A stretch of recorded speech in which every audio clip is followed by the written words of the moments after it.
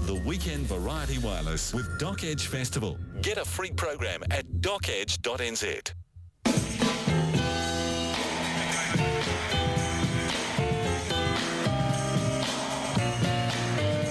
Good evening. Welcome along. A special hello if you're listening on the podcast. And this was recorded in the past. Hello from back then.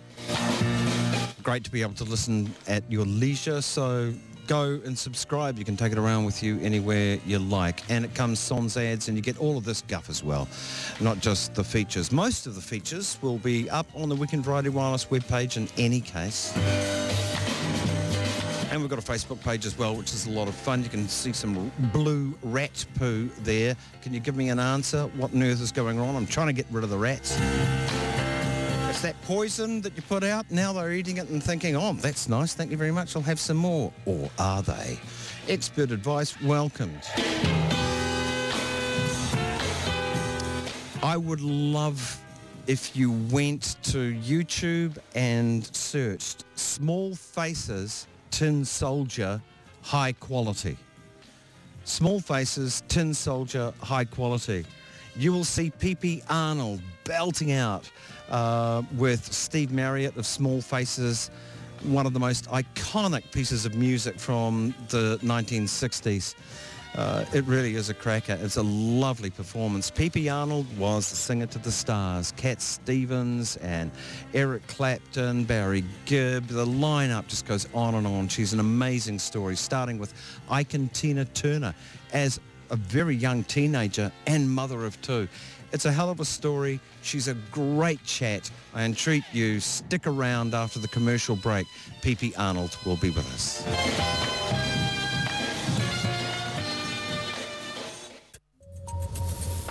The Weekend Variety Wireless with Doc Edge Festival. For details, visit docedge.nz. Thanks to the promotional and marketing wing of some company or another, I got the opportunity to chat with P.P. Arnold this week ahead of her playing in Auckland on May the 20th at the Power Station. I wasn't that familiar with P.P. Arnold, but a little bit of a sniff around, you saw a CV of some majesty, and then just having a look and listen at some of her work. It's amazing. She has a new album out, which was actually made, I think, in the late 60s, 70s, with Barry Gibb. Never, ever been released until now. I managed to catch up with P.P. Arnold over the phone at a strange time in Spain.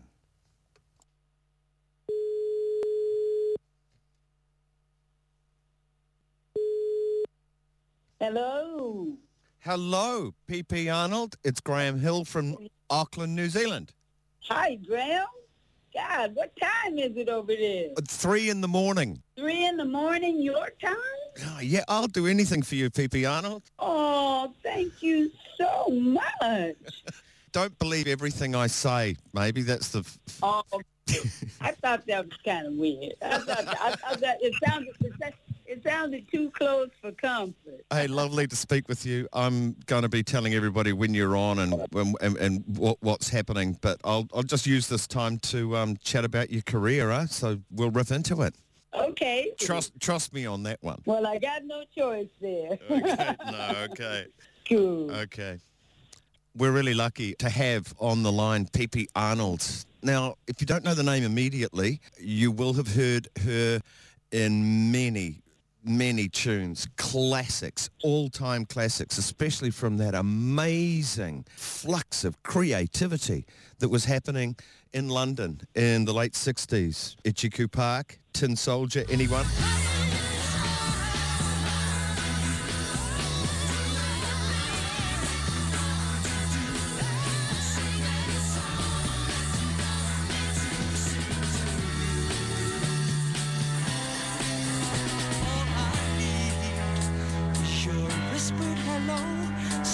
And in fact, P.P. Arnold did the very first version the world ever heard of Cat Stevens' beautiful tune, The First Cut is the Deepest. But the career goes on much longer than that and began earlier. P.P. Arnold, you were a singer from a young age. It's the gospel tradition in the United States, right? it certainly is. I came here singing. I was born into a family of gospel singers, and so, yeah, I've been singing all my life and loving it. How did you get your break to sing with the iconic Ikettes of Ike and Tina Turner fame? Wow, just by the grace of God, really. Just a day in the life, just destiny just knocked on my door, and I was called by a couple of girlfriends who were in a bit of a fix because they were going to audition to be Ikettes. One of them was already an Ikette. Ike and Tina had two sets of Ikettes, right? So they had one set that sang with the Review, and the other set went on the road with the Dick Clark Show. So the other girl, Gloria Scott, was one of the girls that went on the road with the Dick Clark Show. So she knew that Ike and Tina needed new Ikettes. They called me. There was another girl who was supposed to go to the audition with them. She didn't show up. So they called me out of desperation, really, because I never really, I never had an ambition to be a singer, or to be a professional singer anyway. I mean, I sang all my life, but I never thought about being a professional singer. But Maxine Smith and Gloria Scott, they called me that morning, and I was like really I had already prayed to God to show me a way out of the life that I was living at that time. So they called me, and I said, "Oh no, I can't go. There's no way." I was a young girl. I was in an abusive teen marriage, and I said to them, "My husband's not going to let me go. He doesn't let me go anywhere." And she said, "Oh, tell him anything. Tell him you're going to the grocery store." Bam, and she hung up the phone. So I didn't really get a chance to say no. Next thing I know, they were at my door. All I could do was tell my husband a lie and go with them. And about half an hour later, I was in Ike and Tina Turner's living room singing, dancing in the street. Whoa. And that's how it all got started. Yeah, that relationship, well, it did. It ended because of this, really, didn't it? And did you have kids early? Too early. Extremely early. I was just a baby myself. Yeah. And it was a bit of a situation. You'll have to read my autobiography to hear that story, all of that story. All right. But yeah, it was, I was, as Sly Stone said, a baby making babies. When I joined Ike and Tina Turner at 17, I already had 2 young children, yeah. What was it like working with Ike and Tina Turner? Because, you know, there are a lot of stories out there. No stories are true stories, that's for sure. But I like to always remember the musical side of things, and it was just fantastic, you know. You know, working with Tina, you know, but Tina, that's my first professional experience. And it was like, and I had, like I said, I got married early, and I had to leave school and everything. So, you know, working with Tina was kind of like going to finish in school. She was known as the female James Brown. Yeah. You know, she was simply the best even back then from the beginning. Everybody knew of Ike and Tina, you know, because they had that big hit with Think It's Gonna Work Out Fine and You're Just a Fool in Love, and see them on TV on all those early rock and roll shows and the Dick Clark shows and everything. So, yeah, it was, I never imagined in my wildest dreams that I would be on a stage with Tina Turner, 17 years old, in the situation that I was coming out of. But, you know, so I became an Ikette. Yeah, day in the life changed my life. Right. Now, did you witness Ike being a dominating sort of bully, as the reputation goes? I witnessed many men being dominating bullies, and yes, I've witnessed Ike being a dominating bully. Unfortunately, it still happens. You know, there's still, you know, many women live in abusive relationships. Yeah. You know, even today, you know, and back then, women had no power. I had watched that all my life, just through family, members and situations. But, you know, with Ike and Tina, yeah, it was difficult, you know, because you're on the road and you're traveling, and when you're traveling in a review like that, you're like a family.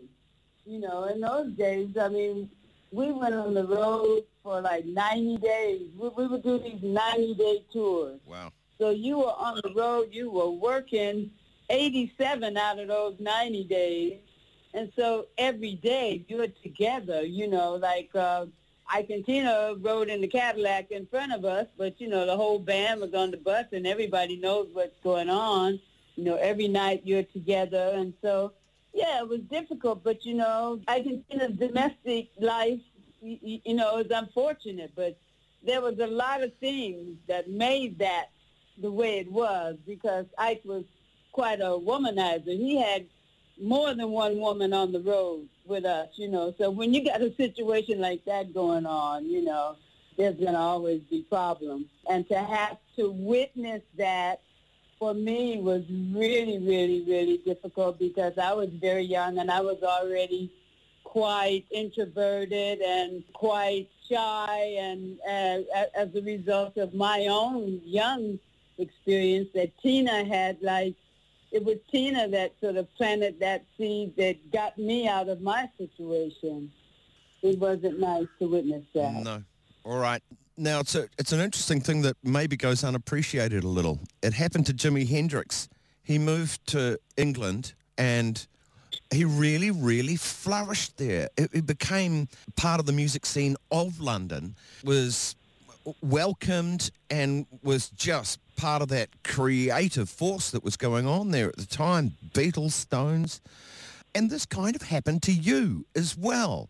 You went to London and it was a good thing. What was the experience? Oh, well, look, the experience we'll go into some detail, but how did you find yourself in London with that white-hot music scene? You know, I found myself in London as an Ikeette, as part of the Ike and Tina Turner review. You know, Tina had the massive hit there with River Deep Mountain High that had just completely flopped in the States. You know, that record just did not happen in the States back then. You know, it was too black for the white stations to play it and too white for the black stations to play it. So it just like bombed. Then suddenly we were in England and a whole nother kind of situation, you know, coming out of the civil rights revolution that was going on in America into the whole rock and roll revolution, a whole nother kind of cosmopolitan world that was really new for us. So it was different. It was a whole life. And as far as Jimmy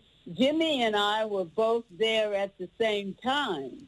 Jimmy and I were like these two Black American artists, like coming from like similar backgrounds and upbringings and everything, in the middle of this whole rock and roll revolution that was going on. Jimmy knew why he was there. You know, he was there. It was his time.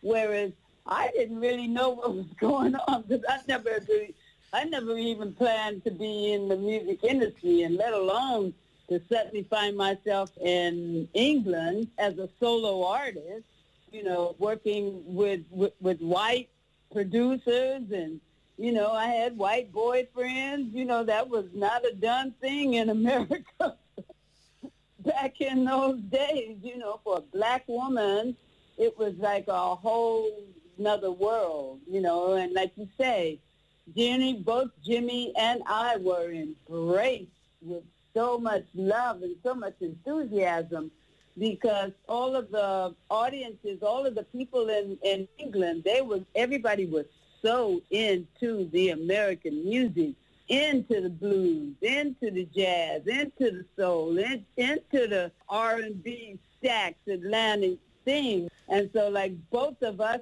being there from the States, from that environment, English producers and musicians and artists the chance to collaborate and experiment. We were part of a whole experimental thing that was going on that hadn't even happened in the States. So it was really, really, really exciting. And Jimmy and I, as the universe would have it, you know, we just happened to live right around the corner from each other, you know. So he was like my soul brother that was like really helping me because I was so shy. He would just tell me, Pat, you got to go with the experience. So his whole thing was all about the experience. And I first met him.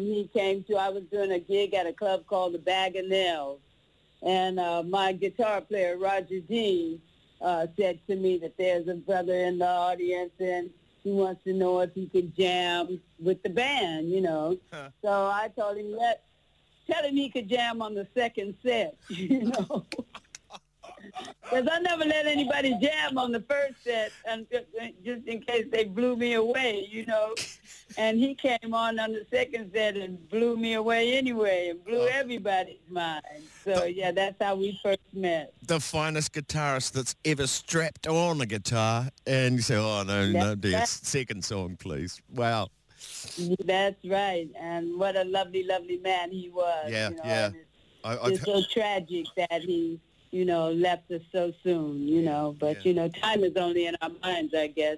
Well, you also had important personal friendships with people like Steve Marriott, and Mick Jagger really encouraged you, didn't he? Well, he did. It was Mick who invited me to stay in the UK. His manager, Andrew Lou Goldham, had this new independent record label, Immediate Records, and Andrew was really into like Phil Spector and all of the West Coast girl group kind of things and everything. And actually it was Ian Stewart, the Stones roadie, that kind of like planted the seed in Mick's head that, you know, it might be a good idea. They thought that I was really good. I didn't even know. I had no idea that people thought that I was good. I was just happy to be on the stage with Tina Turner, really. I never really thought about whether I was good because I was learning, you know. I was just so young, and I just loved to sing. So with me, but they saw something in me that I hadn't even seen in myself, and they like really developed that and put me on the path to finding my way, you know, which I'm still doing. I'm kind of still on the path, you know, still developing my voice, still developing, you know. It's just so great to be able to sing all of those songs, you know, like the new album, The Turning Tide, for instance. Yeah. I'm singing all of those songs for the first time. I never performed them until last year on my tour. I had my 50th anniversary tour and released the album. I was like really blessed to be able to get that license from Universal and get those tunes off the shelf and out there, because I never stopped believing in those productions and all that work that Barry and I did all those years ago, and you know, and how much fun it was doing those tracks with Eric after being on tour with him and the Delaney and Bonnie Band. Those recordings were like the next stage in my personal development as an artist, and they were never released, so it was like a big hole that had never been filled. I just want to tell people that the Barry you're talking about, that's Barry Gibb. You almost did this album of this material, and he was well behind it, and it never got released. And this is the thing that's finally been released from the late 60s, early 70s. No, it was 68. All the recordings with Barry were like 68 to 70. Pretty Polly Possum, what's wrong with you? Body's kind of weak and you think there's nothing we can do. Good golly, Polly, shame on you. Molly's made a stew that'll make a newer girl out of you. So follow me, it's good for you. That good old-fashioned Mad Katie Cool.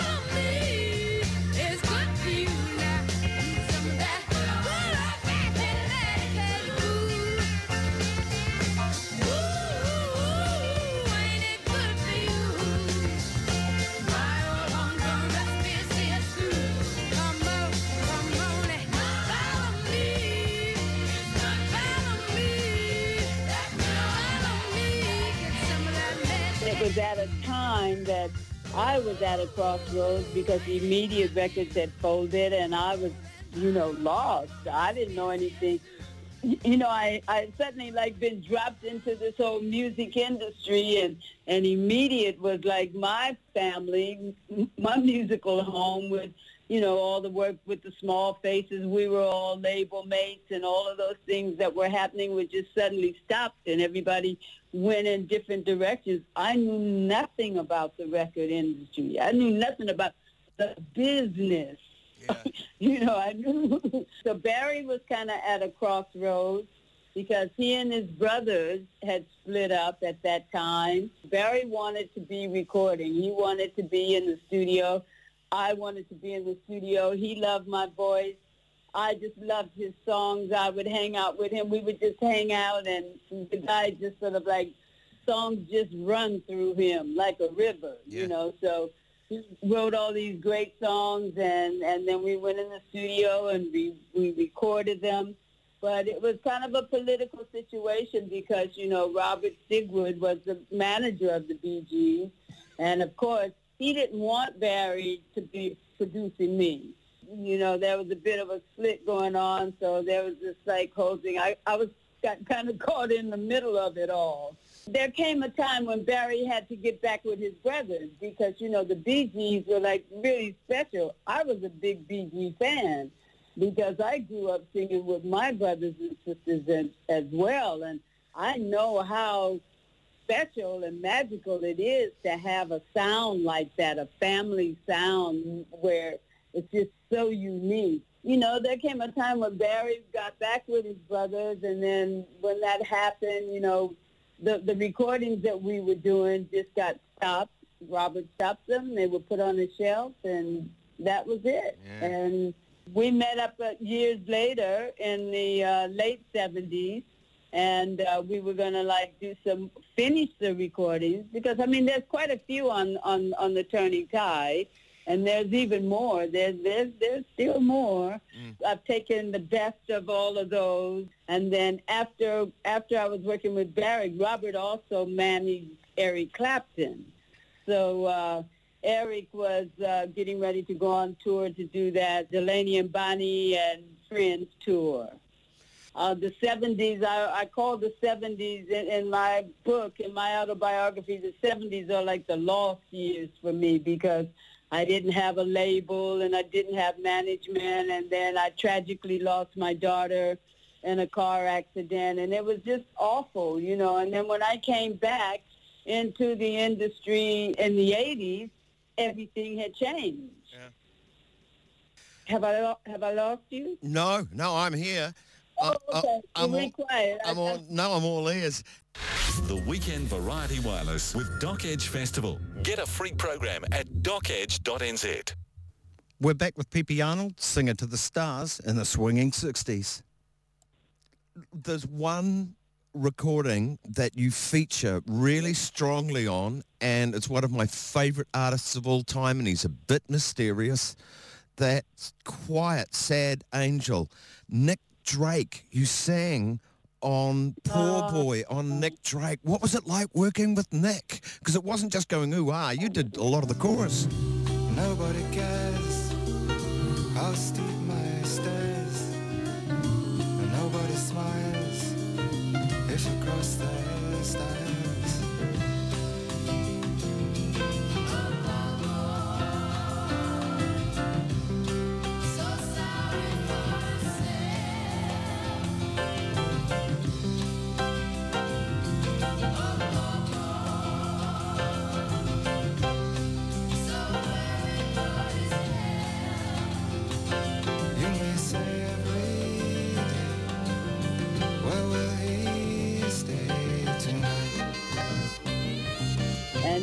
He was a lovely guy, just very, very, very quiet and cool and, unassuming and a creative genius, another creative genius. Yeah. Didn't meet him after that session. I never saw him again after that session. And we just went in and he had this song and he told us what he wanted and we just gave it to him. And I never heard the track until years later, that track. So Yeah. I was really saddened that he also, shortly after that time, he passed away as well. How did you get to record The First Cut Is the Deepest, being the very first version? I would have thought Cat, as a singer-songwriter, would have wanted it for himself. Well, I think he I did. would have given you all of my heart, but there's someone who's torn it apart, and he's taken almost all that I've got. But if you wanna try to love again, baby, we'll try to love again. But I know first cut is the deepest. Baby, I know first cut is the deepest. 'Cause when it comes to being lucky, he's cut. When it comes to loving me, he's worse. But when it comes to being loved, he's first. That's how I know the first cut is the deepest. Baby, I know first cut is the deepest. Mike Hurst was producing him at the time. Oh, what a great And, producer. Yeah, Mike, I've done a couple of tunes. We did First Cut and we did Speak to Me and another track on that First Lady. I actually do Speak to Me in my set as well as First Cut. Andrew was looking for songs because I didn't even know how do you develop an artist? Somebody who's never done anything before, so you look for great songs. And so Mike brought that song to the table, and I loved it straight away. I could identify with it, my life story, that first cut thing that I had already been through at such a young age. And so, yeah, and I just loved it. It was just a beautiful song, and I still love it. I love that song so much. I never tire of singing of it because it's such a beautiful song with such a beautiful melody and it's quite emotional as well. It's great to be able to sing a song like that and to have survived a situation like that in my life and share that with people. It's great. Yeah.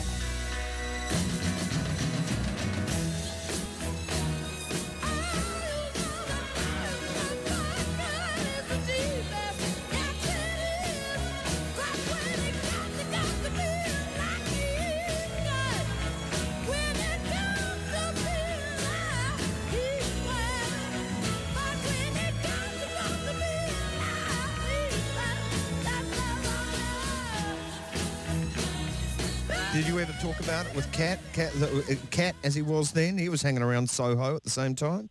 Yeah, Steve. I knew him as Steve, right?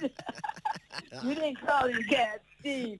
And he lived right around the corner from Denmark Street, just off Tottenham Court Road, was the street where all the musicians meet, right? That's where all the music shops were. Yeah. And Immediate Records was like on New Oxford Street, just around the corner from there, next door to Dick James Music. And Steve lived right behind Immediate Records. His father had a Greek restaurant, and so he had this really cool flat in the back, and he was just a lovely, lovely guy. Another lovely, lovely, lovely man. Yeah. So yeah, the song it was just another gift from the universe for me. What a factory that was, that time in that small area, and it really was just amazing. It really was. There's a musical about the Small Faces that's out in the UK. You haven't heard about it? No. It's called All or Nothing, and it's really it's like huge. It's in the West End now. It's been in the provinces, and it's in the West End at the Ambassador Theater. My character is in it. They've got me in there, and there's a whole scene of it's not how Steve and I really met, but it works for It works for the musical.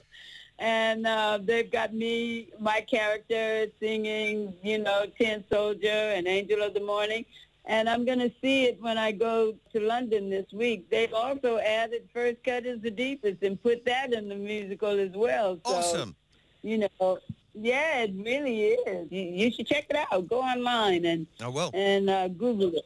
Do you pinch yourself when you think about how many creative geniuses that you have worked with? Well, strangely enough, they're almost all British, aren't they? But when you line it up, you're on some of the most iconic pieces of music in the rock and roll library, really. Itchy Park, Tin Soldier. You did the first version of Cat Stevens' First Cut. You've worked with Roger Waters, Small Faces, Eric Clapton. It just goes on and on into the modern era as well. Primal Scream. Good God. Yeah, we're going to be doing that. I'm going to be doing that. I'm looking forward to this tour. I am really, really excited. And you're making me even more excited as I talk to you, because it's been very difficult for me. My career, it's like you say, like I've done so much work, and I managed to stay in the industry as an independent artist by collaborating, with different people. I'm just so blessed that people liked my sound, and they called me out, in times when I didn't know where the next thing was coming from, so... I'm just really been blessed to have worked with and known and grown up, because you got to remember, we were all very young. It was a time we were all just like very young, enthusiastic, just really talented, all these talented young artists. We had no idea that music was going to still be happening 60 years later. I'm still here, and I've got my health and my strength, probably even more, because I can appreciate it, because, it actually seemed that I wouldn't be able to have a career like this at this time in my life. Okay, I may not have all the riches and the fame as a lot of my peers or anything, but I'm still here, and I got my health and strength, and it ain't over until it's over, so who knows what the future holds. Yeah, well, it's a great repertoire you can call on, and just really is. Yeah, just regarding your work as I suppose a hired gun vocalist with a lot of people, for the level of the people that you've done work with, it's got to be that you're a good person to hang out with as well. That's important. So, I think about that. It makes me feel good. You're making me have some nice feelings with just in my shoulders here, because, I've never been I'm just me. Yeah.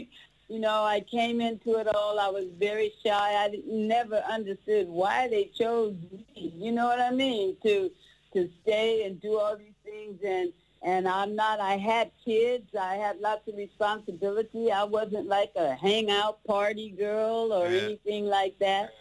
And so, I just managed to be able to sing and just to share this gift that's been given to me to do just that. And working with so many different artists, it's helped me to grow as a singer and to use my instrument, singing so many different genres of music, as well as all the rock and roll and everything. I've done a lot of musical theater and stuff like that. So you did Jesus Christ Superstar. You were on Jesus Christ Superstar too. On the album, yeah, I recorded Madeline Bell, Doris Troy, and we were all the gospel, put that kind of soul American gospel thing on top of what Andrew was doing.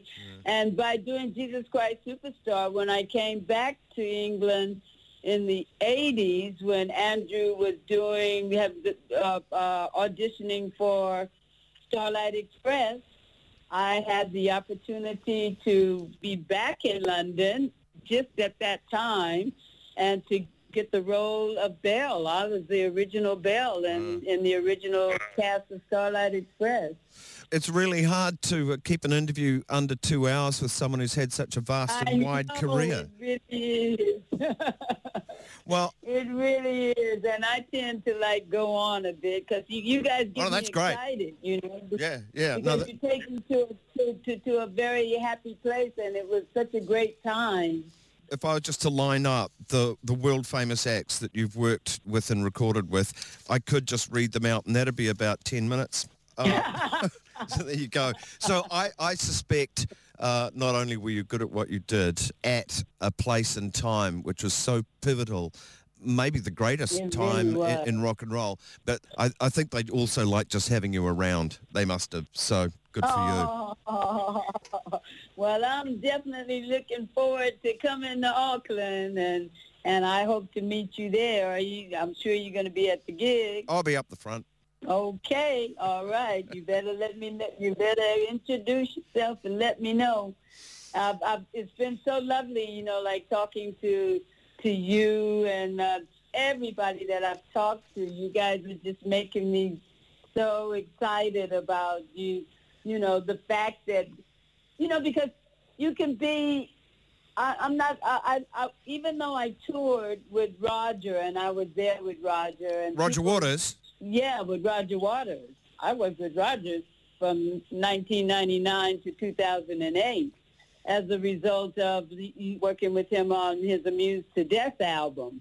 And that track that we did, the Perfect Sense track, that was like a major, major part of that, of both of his tours. In the Flesh, In the Flesh tours and Dark Side of the Moon tours. People know me from the performances of that track, which was like my solo. Oh, the Great Gig in the solo. Sky.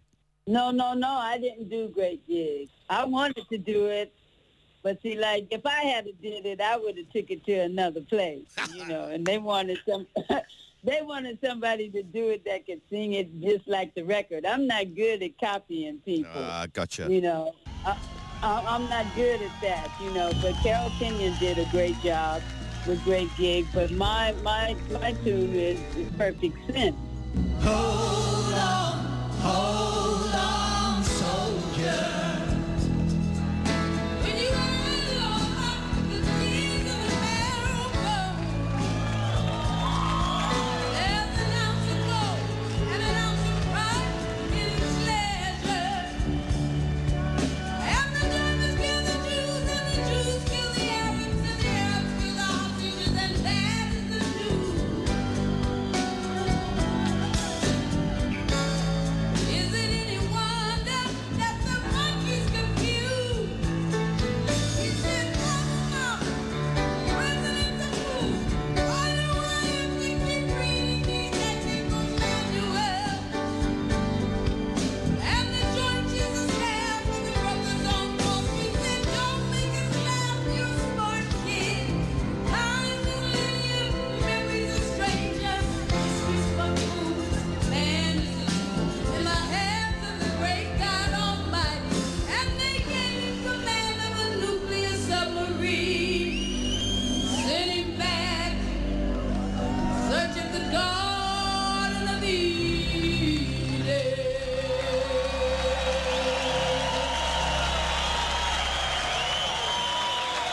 That's the tune. I recorded that track with Roger, and I don't think he's going to find anybody that can copy me on Perfect Sense. Yeah, that's what he told me the other day as well.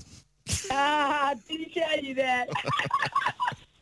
Now you're telling another tale. Oh, okay. Yeah, I started with a fat one, and I'll end with that as well.